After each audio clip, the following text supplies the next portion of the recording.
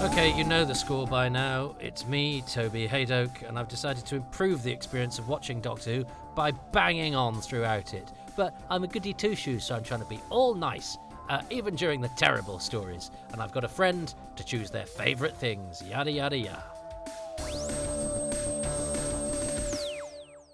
Hello, Toby, and hello, faithful viewers and listeners of Toby's Happy Times and Places. It's an utter pleasure to be a guest on here. I am Anthony Townsend, and today I'm here about something that's definitely feels like a happy time and place for me, Time in the Rani. Welcome to Happy Times and Places, or as this edition is called, How I Learned to Stop Worrying and Love Time and the Rani. I do love, although I don't know them hugely well. Well, I do, I suppose, but the way that we know people is not to necessarily speak with them in person. Although we have events and hung out and met up for a drink every now and again. Anthony Townsend, who's been an important part of Doctor Who fandom, but also more importantly has devoted their life to, working in the charity sector and generally just trying to add a bit of sparkle to life, has had quite a serious medical diagnosis. I'm not going to go into but trust me. And is finding themselves in a position where a little bit of financial support might just help at a very, very difficult time. So there will be a GoFundMe link in the blurb for this, and I'll probably do one as a voiceover at the end as well. If you can give anything, because as you'll see, Anthony is a tonic and has chosen for me Time and the Rani, not one of Doctor Who's most popular hour and a bits, and certainly not in Haydock Towers. But having watched episode 1 and liked lots of it, but also highlighted why I was very grumpy about it and always have been, I'm now going to go into episode 2 with fresh eyes and a spring in my step, and perhaps a little pirouette as well. So press play on Time and the Rani, episode 2 in 3, 2, 1.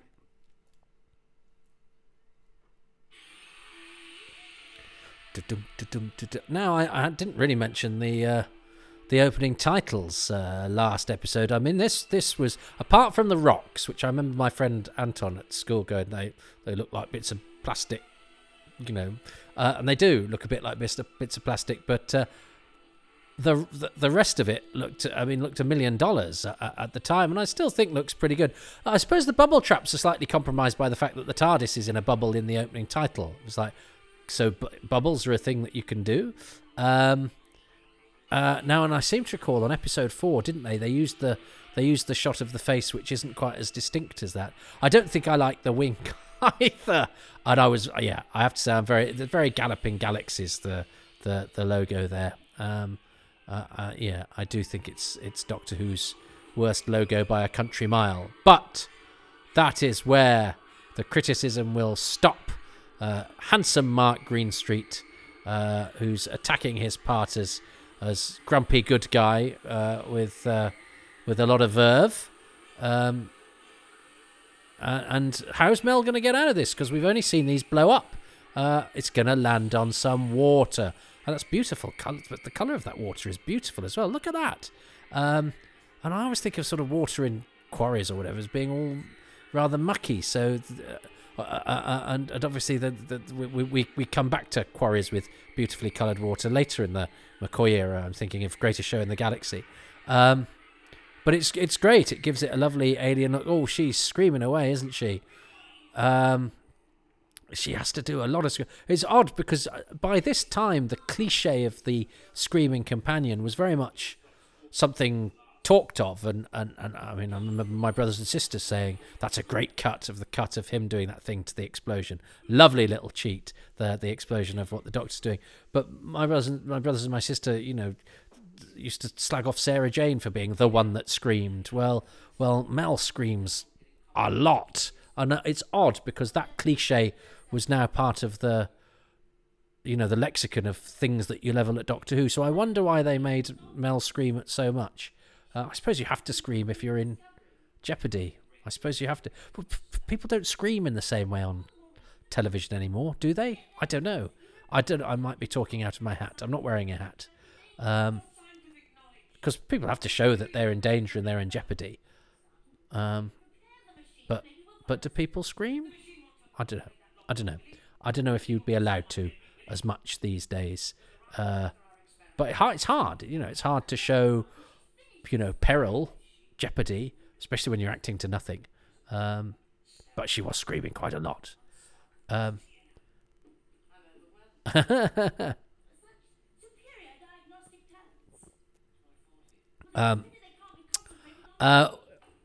There's a lot of his banging his nose, isn't he?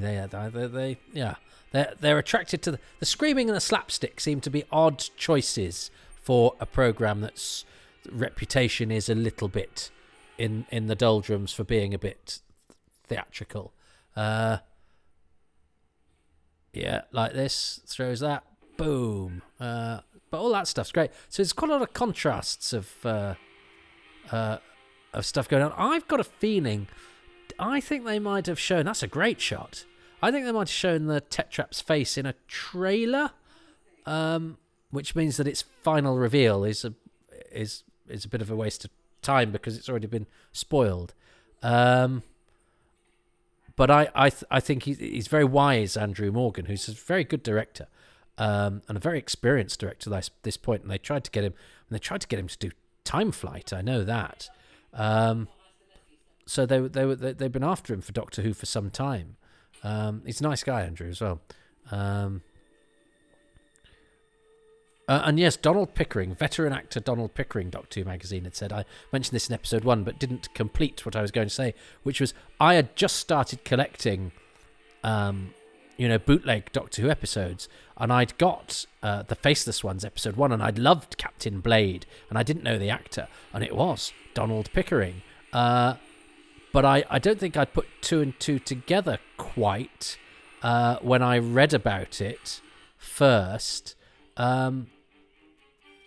But then eventually I did, because I remember it going back to Doctor Who magazine and I think thinking odd that it had described Donald Pickering as veteran actor Donald Pickering and had not said who played Captain Blade in The Faceless Ones. And actually also he's Ison in The Keys of Marinus, so he'd done 2 Doctor Who's, but Doctor Who magazine didn't mention that. I remember at the time going, well, they don't know what they're talking about, being a jumped up little pipsqueak that I was. Was I? I don't know. I think I just wanted to. Yeah, I don't know. I don't know what I wanted. I still don't know what I want. I like his mane. But anyway, Donald Pickering was in The Faceless Ones as. It's a great location, this actually. Well done to, I guess that's production manager Tony Redston, maybe. Or whoever. Ah, there we go. Another scream from Bonnie Langford there. So the Tetraps have got. That's like a glitter gun, isn't it? For the poor old Bonnie Langford is just. Oh, that's a really tricky thing to have to do, and I feel for her a bit. So the Icona has sprayed the Tetrap with tinsel and glitter. It's glitter he's sprayed it with. Tinsel is what's in the space corridor. Are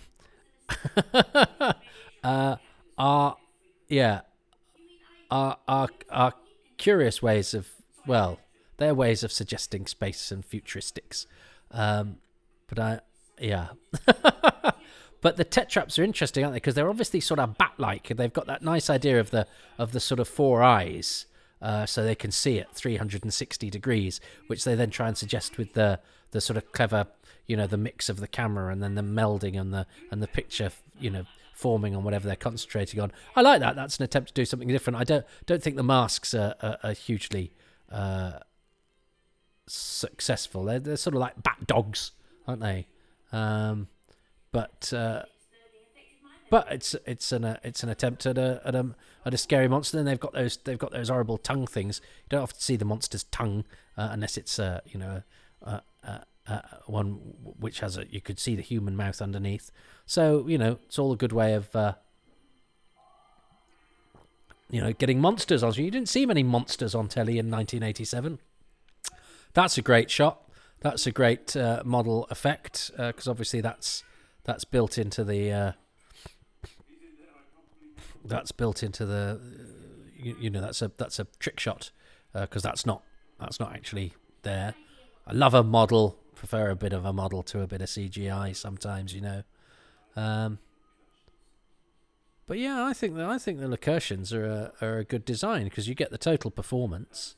And I don't know if that stuff on their head is supposed to be a hat or it's their skull. In which case, is the headband part of their skull? But I don't mind that. You have that same thing with the Ice Warriors where, what's the mask, what's the helmet, you did until they decided to just, anyway, latterly. But I quite like the idea that you're not quite sure, because it doesn't matter, so long as it all sort of fits together as a whole. And how do we feel about the question mark jumper? Because his costume is actually great. I love his jacket. And I love the fact that his jacket is clearly full of gubbins. I mean, I think we know now that it's got Sylvester McCoy's sides, isn't it? Which is the small pages of script that you've got for that day. But I think his costume is brilliant, but I'd lose the jumper. And it's funny because some people don't like the question marks on Davison and Baker's collars, but I liked those as a kid. I thought, it's a nice little touch. But it's almost like somebody went, we quite like that idea, so now let's go bananas with it. And it's been said probably better than I'm going to say it now, but there's nothing like emphasizing how enigmatic you are to do the complete opposite of being that's a contradiction in terms, and forced eccentricity is self-conscious eccentricity is not eccentricity, it's being annoying,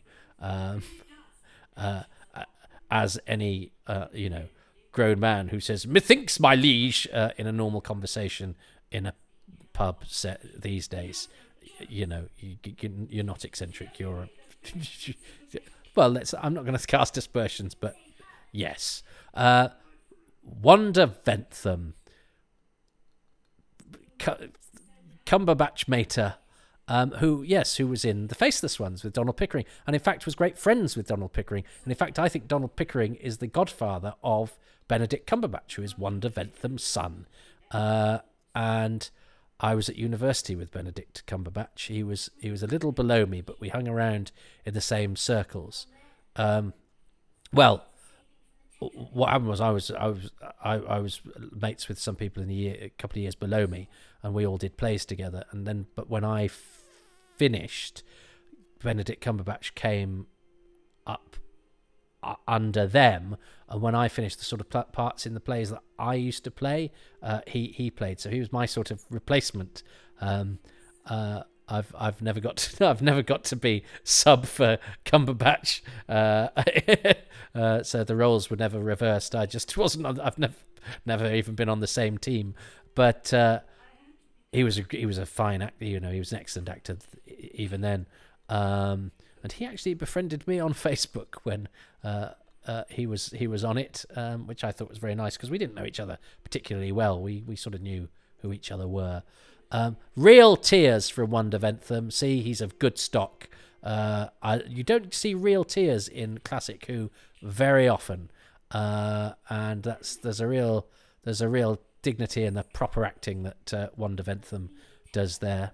And yeah, Wanda Ventham and Donald Pickering were mates. So it's quite nice that they're in The Faceless Ones and in this. Wanda Ventham is on the Image of the Fendal DVD, which was one I know they struggled to get people for the commentary of the documentary, and yet she's not on the DVD for this. I wonder, I haven't watched the special features. I don't know if they managed to get her did they do any extra documentaries for this? But we couldn't get her for The Faceless Ones, which is odd because she's always somebody that I know has cooperated and happily given interviews for magazines and stuff. So and she was also friends with my friend Del Henney, who was she was in a thing. Well, there was a time when she was in a thing with him called Fallen Hero, but there was a time when Wanda Ventham was, the TV leading lady, the Lotus Eaters. She's an absolutely beautiful woman with stunning eyes, and she's a good actress. And she was in so much. She was the Gold Robber. She was in all sorts of stuff, and deservedly so. So that annoyed me when I think her and Benedict Cumberbatch's dad, Timothy Carlton, were in an episode of Sherlock, and one of the papers went, Benedict Cumberbatch's parents are in it, but they are actors. They've got equity cards and everything. And it's like, it's Wanda Ventham. Oh, come on. I can understand the person on the street now maybe not knowing one, but somebody who writes about television for a living having to sort of apologetically go, it's Benedict Cumberbatch's mom. The Rani has just then been hoisted by her own petard, because that was her disguised as Mel, wasn't it? The disguise was too good, which is quite a funny switcheroo. The music's gone into this is a comedy scene mode again, but this is this is all stuff that you could sort of get away with if it was done on stage. It's a bit sort of TV. Yeah, it's choreographed for a one take. It's nowadays what you do is if you had a scene where they had to sort of tumble with each other. That's quite funny though, just to take a wig off. You do that in separate shots and stuff like that. Whereas that all had to be done to be captured in one sequence and a multi-camera. So we've got to acknowledge that. And I think Richard Gauntlet as Urak does a good performance, because it's quite a hard job. And due to an interview with him, we discovered who one of the other people up for the Doctor was, because he was in a play with Hugh Futcher, who is another sort of diminutive, eccentric performer. Hugh, he's in episode 1 of The Sea Devils, and they saw him for the role of the Seventh Doctor. So they were clearly going for the sort of Troughton-esque vibe, and I think on this they've got Dermot Crowley's audition, which is quite Troughton-esque as well, which I think was a good move after the big sort of overbearing Colin Baker, to try and recapture some of the sort of pixie-like qualities that the Doctor can have. We haven't had a pixie-like Doctor in this era, really. I mean, Matt Smith is quite Troughton-esque and quite McCoy-esque, actually. That brilliant look at his eyes, that brilliant sort of melancholy. Anyway, nice to know who they were looking at as alternatives. Oh yeah, and we like the double pulse. Yeah. And I think he's quite sweet here, isn't he? Which is very helpful. Although, Mel, that's very sweet. Now, interesting that she goes, I know about regeneration, of course, because we just need to get over this and get into the story. Whereas, of course, every time the series is relaunched now, I think they make more of a meal of regeneration in order to bring in, casual viewers who might go, well, I'm gonna, I haven't watched it for ages, but I'll watch to see what the new guy / gal is like. So that's interesting that they're what they're trying to do here is not draw attention to the fact that they've sort of summarily dismissed their former leading man, and they just want to sort of convince you that it's business as usual, which is a legitimate approach. But I think now what you try and do is you try to you try to do a bit more explanation. Would you? Yeah, I think so. I think the Four Eyes thing is great. And Bill Dudman, I think, did a lot of this model work. Who's the film cameraman, William Dudman. And I don't know if Kathleen Dudman's husband, who is also, I think, called William in The Curse of Fanric, is named after Bill. He was one of the first people that got in touch with me when I did my Who's Round podcast. And he worked on Fury from the Deep as some sort of, junior lowly assistant guy. But he shot all the model work for season 24 and kept it. So if any of it's on the disc, I think some of that must have come from Bill, because I passed it on. I don't know if they might have already had it, so I'm not taking full credit for that. But Bill certainly gave me all the stuff that he shot on a DVD that he'd kept. Kept all the Starcop stuff as well. So there they are, two old mates. And I like their costumes too. I like the colour scheme. And the Doctor is 953. Now, Colin had said, I'm a 900-year-old Time Lord, hadn't he? Although in Silurians, John Pertwee talks about living for several thousand years. But I think that's pretty definitive, because it's a plot. Well, it's not a plot point, but it's a jeopardy point that 953 is his age, and the Rani's.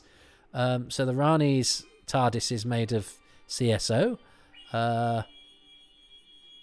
which has got better since the Pertwee era, but you can still spot it, can't you? Because bits of her legs disappear, and it's very hard with that hair, with that wig. But it's not a set that's in it for long enough to justify building a set. You can tell there's quite a lot of moisture in the air of the quarry for what it does to Kate O'Mara's wig and Bonnie Langford's hair. Bonnie Langford's hair, by the way, is amazing. Look at that. That's incredible hair. I don't quite know how she keeps it under control, because I've known women with hair, and it takes some wrangling, but especially of that volume and that curliness. I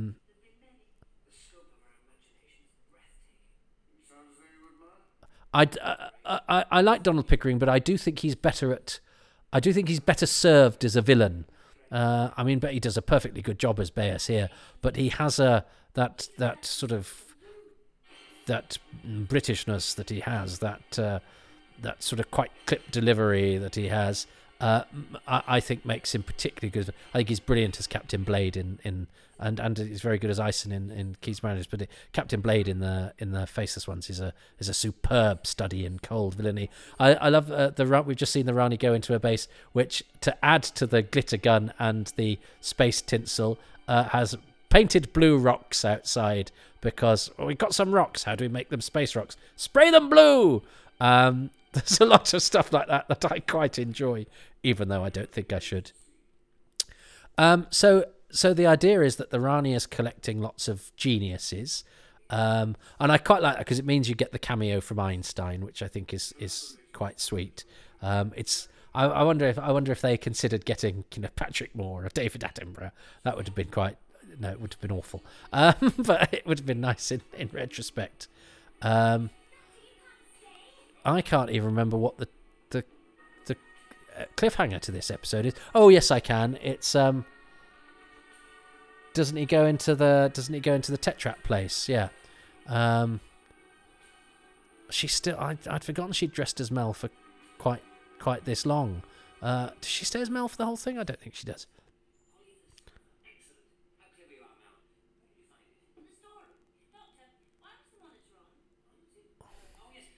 And it's quite revolutionary, the idea of going, well, let's have a baddie Time Lord, and the twist is it's a woman, because women aren't allowed to do much. But actually, this has got quite a high female quotient in the cast. He was handsome, wasn't he, Donald Pickering? I know. I had his autograph once on a theatre thing, and I think my mother cleared it away. I had some theatre programmes with stuff that had been left behind for me by a friend at the Grand Theatre Wolverhampton. I had him. I had Dursley McClendon. I had a couple of the guys. I had Carl Forgione from Ghostlight, and they were all in a drawer in a desk, and I think my mother cleared them out because I don't have those anymore, which is very sad for me. But I haven't lost too many things over the years, because I like to think I get paranoid about losing things. That that's great. And the lighting there is very nice. The lighting suddenly got much better. In fact, the lighting should be at this kind of level all the time. It would be better. She's game there, Kate O'Mara. She pulls that off, although it is quite stodgy. And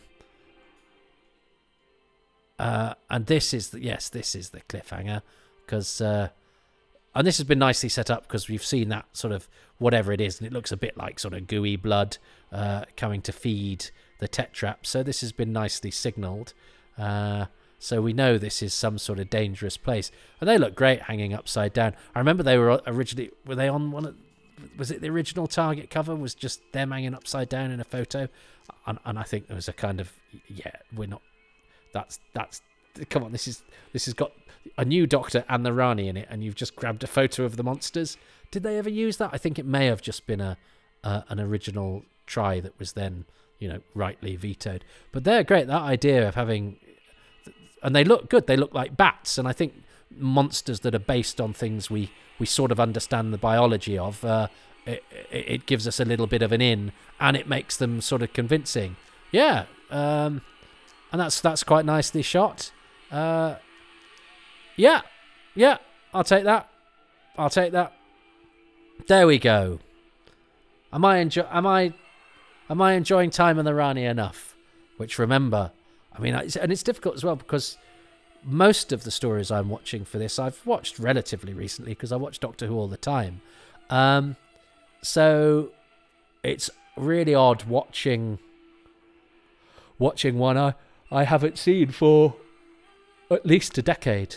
Tony Redston, the production manager, died recently, and Fagetta I interviewed for I think her first credit was on, well, not credit, but her first time on Doctor Who was the Macra Terror.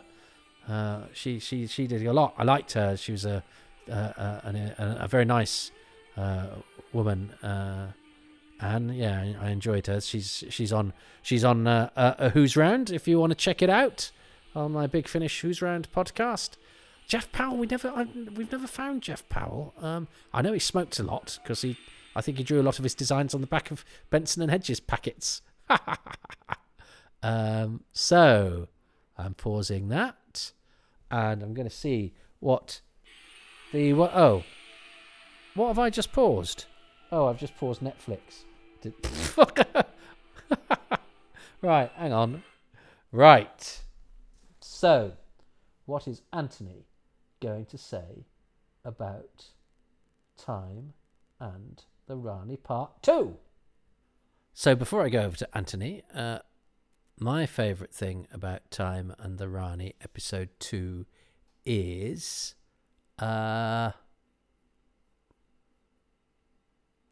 well, I did Bonnie Langford as Kate O'Mara as Bonnie Langford for Part 1. So I'm going to go for what I nearly went with for Part 1 that still feature in Part 2, and that is the bubble traps, which I think are a terrific special effect and stand up well today. And they were good at the time. Okay, so Mr. Haydock has just been enjoying himself immensely through Part 2 of Time and the Rani.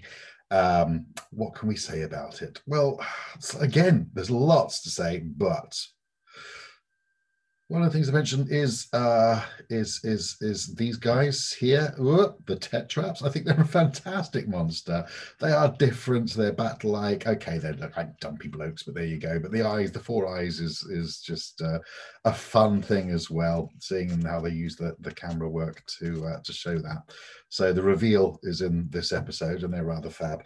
But I think what we have to talk about specifically here is pretty amazing guest cast who are most of them doing their all to the script. Whatever you think about it, their performances are just taking it completely seriously, as of course you have to do. But we have Donald Pickering, who has of course been in Who before in the Faceless Ones. We have Kate O'Mara just being a wonderful on only a second return, and she's so great that she has become part of Doctor Who lore just from 2 stories. Everyone's always going about where's the Rani coming back, but you can't really imagine the role without Kate O'Mara.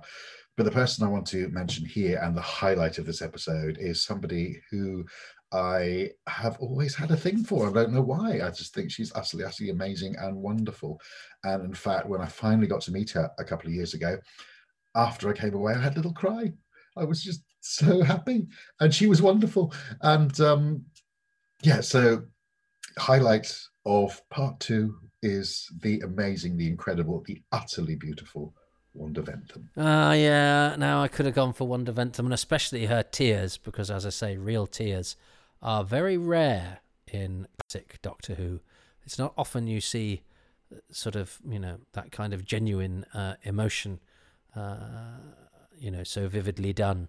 So that's a good choice, and I think probably a better one than mine. So I will tip my hat to Anthony, whilst also, so I'm it's 2-0 to Anthony. So I'm hoping this is not a premonition of what's going to happen with the football on Sunday. I'm recording this in the lead up to the European final, in which England are in for the first time in my lifetime, whereas Time in the Rani for me was on, well, half a lifetime ago. Goodness me, more than that even. How old was I when this was on? I was 13, 14. Gosh, now I'm 47. Gosh. Well, I've had two sets of have I had two sets? So 14, 28, 40. I've had two of the amount of life I've lived by the time this was on. I've lived twice over. Oh my God. Oh, the humanity. Well, look, it flies by, so we have to grasp it and enjoy it as much as we can. And I'm very much enjoying the company of somebody who, as I say,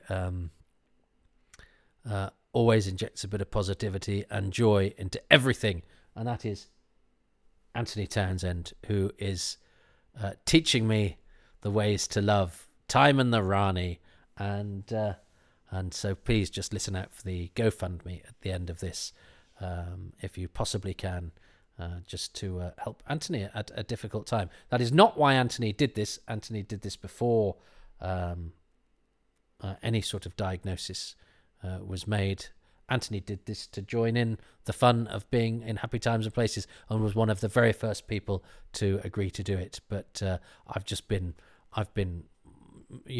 eking out the McCoys because they were snapped up, and there are so few of them, and I want them to last, obviously, through as much of this podcast as is possible. So this was just a timing thing for why it's taken so long for this one to come out, which was actually going to come out a lot later had I been left to my own devices. But anyway, I'm happy to bring it forward to coincide with the recent release of the season 24 box set as much as anything else. So you've had Dragonfire, now you've got Time and the Rani, and we've got 2 more episodes to go.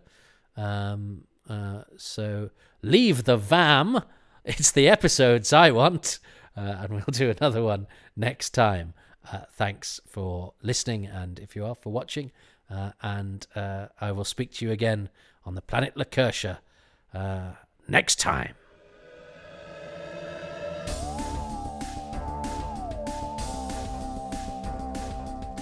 Thank you so much for listening to Happy Times and Places, which is presented by me, Toby Haydock. And I'd like to flag up my very special guest, Anthony Townsend, who is on Twitter at Antoine Fruit. I would like to thank Toby Haydock's Time Travels patrons, who include Luke Adkins, Peter Adamson, Will Brooks, Peter Burns, Rick Byatt, Alex Cafajolu, Paul Carnahan, Andy Case, Richard Chalk, John Curley, Mark Dakin, Ian Gillespie, James Gould, Lisa C. Greco, Dave Hoskin, Jessica Jones, Andrew Jordan, Clive Lewis, Guy Lambert, James Lark, Gavin McLean, David Matthewman, John McClay, Rossa McPhillips, Stuart Mitchell, Nathan Moore, Matthew Newton, and Melvin Pena. The music for this podcast is by Dave Gates, and the podcast artwork by Dylan Patterson.